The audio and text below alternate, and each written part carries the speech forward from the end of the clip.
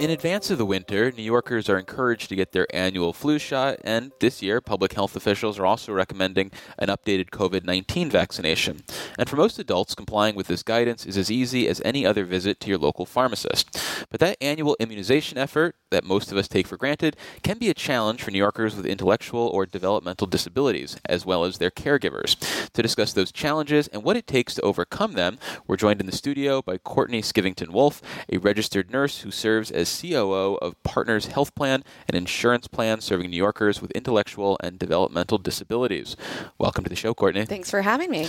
So for starters, what are some of the obstacles to getting New Yorkers with intellectual and developmental disabilities vaccinated against COVID-19 or the flu? Sure. So that's actually been evolving as the pandemic evolved, right? So vaccine availability in general is much better than it was certainly in the initial stages of the pandemic. As you said, they're at CVS, at Target, at Walgreens, your primary care physician. Seems like they're in every corner at this point. But for people with developmental disabilities, you can really look at the population in two different buckets.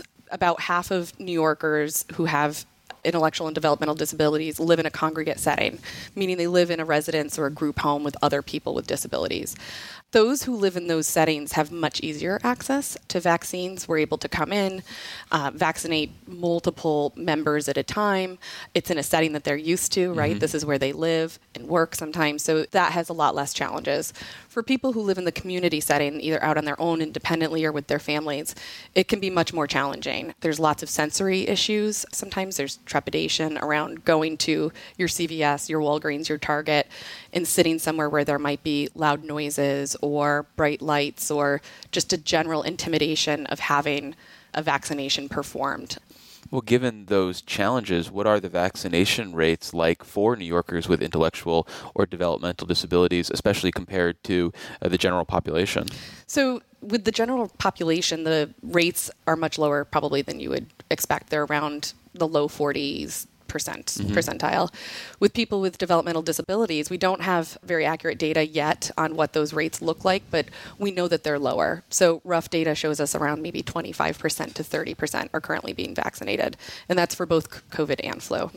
And is that a particular problem for the intellectual and developmentally disabled community? For example, are they more at risk from negative repercussions if they get the flu or contract COVID-19? Absolutely. So that's twofold, really. One is more from a physical standpoint, right? So most of them have weakened immune systems or just congenitally more at risk for things like COVID and flu. So what that means is that if you don't have a disability and you catch COVID or flu, you have X% chance of succumbing to the disease or being hospitalized by the virus.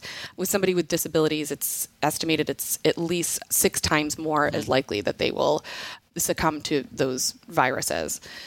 The other piece is that there's about half of the population living in a residential or congregate setting.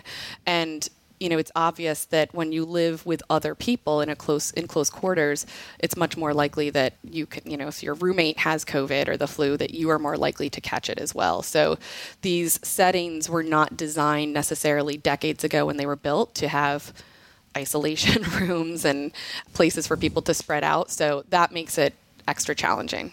Well, currently, are there programs or services designed to make it a little easier for New Yorkers with intellectual or developmental disabilities to get vaccinated? You mentioned the case of meeting people where they live. Mm-hmm. What does the landscape look like? Sure. So we've done some pretty innovative and creative programs to meet the needs of people, particularly in the community setting, who live independently to, like you said, meet them where they are, right? And design an environment that's more comforting for them to get the vaccine.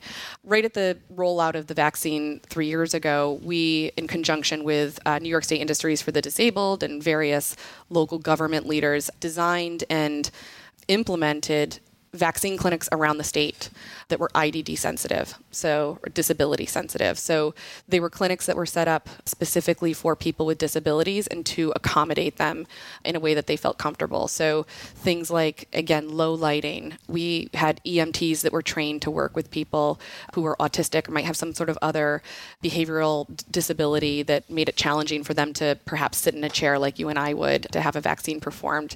We had EMTs that were going out to people's cars during these disability-centric vaccine clinics because the person didn't want to get out of their car and they were too nervous. So we were delivering vaccines right in the car.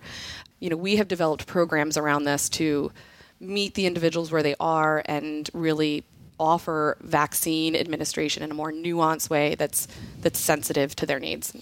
So then moving forward, though, where are the gaps in the services and programs that might make it easier to ensure that all New Yorkers with intellectual or developmental disabilities who want a vaccine can get one? For example, what sort of staff training should there be and what sort of accommodations at facilities should there be? Sure. I mean, I think in a in a dream world, we'd like to think that all of these organizations or companies like CVS and Target and Walgreens would be able to offer this type of disability-sensitive vaccine administration, but I don't know the reality of that. I think in the meantime, the gaps that really need to be filled is working with mainstream healthcare providers to really emphasize the need for people with IDD to get these vaccines, both COVID and flu. So what I mean by that is making sure that primary care providers, for instance, who have patients who have a disability, really emphasize to them, perhaps in a more direct way than they would with their average patient, the reality of what could happen to these folks if they don't get vaccinated. When we talk about immunizations, we're talking about public health concerns. And when we think about the responsibility of caring for the public health, we think about the state. So is this something that the state needs to be taking the lead on as opposed to relying on disparate healthcare providers and pharmacists to fill the void? That's a great question. So the state does to some extent, the Office for People with Developmental Disabilities, OPWDD, they're really the overseer and the authorizer of all of the IDD services that are delivered within New York State. So those are the types of services that people with disabilities receive. They do perform a certain level of advocacy for sure. I look at organizations like the one that we operate as really the linchpin or the go-between between the state and those providers who are delivering care. So the state will set forth an advocacy campaign. I see our organization in the work that we do to care manage and to work directly with people with disabilities. We need to carry forth that advocacy right to the person and try to make sure that whatever the state has set forth is really actually implemented on the ground. Well, finally, as you think about your goals for this winter, are you optimistic about, say, getting vaccination rates on par with the general public, or are you just striving to begin to narrow the gap this year and hope to make progress moving forward? We're definitely feeling optimistic because of the initiatives that we've put forth really in communicating with our membership around prevention and vaccination, the need for treatment like Paxlovid, right, should you catch COVID-19.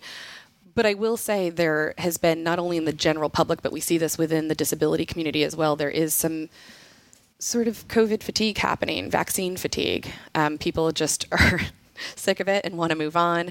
And I think that there is a real lack of education, and we're working against that dynamic right now, but a lack of understanding that this current vaccine that is out is not necessarily just a booster. It's a whole new vaccine, and to really help people understand the risks that are associated with that. But I think that the disability community is just like the general public in that there is fatigue from COVID. And I think there's a bit of complacency that's happening all over as far as continuing to be vaccinated and understanding the risks and doing simple things like hand washing and mask wearing for prevention purposes. Well, unfortunately, we're going to have to leave it there. We've been speaking with Courtney Skivington-Wolf. She is the COO at Partners Health Plan. Courtney, thanks for visiting us in the studio. Thanks so much for having me.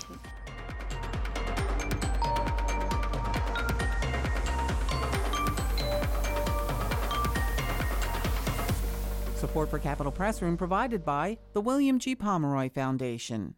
Communities across the Empire State have stories to tell. A roadside marker funded by the William G. Pomeroy Foundation can help your town or city educate the public, encourage pride of place, and promote local tourism. More about the Pomeroy Foundation's New York State Historic Marker Grant Program for 501c3 organizations, nonprofit academic institutions, and local, state, and federal government entities at wgpfoundation.org.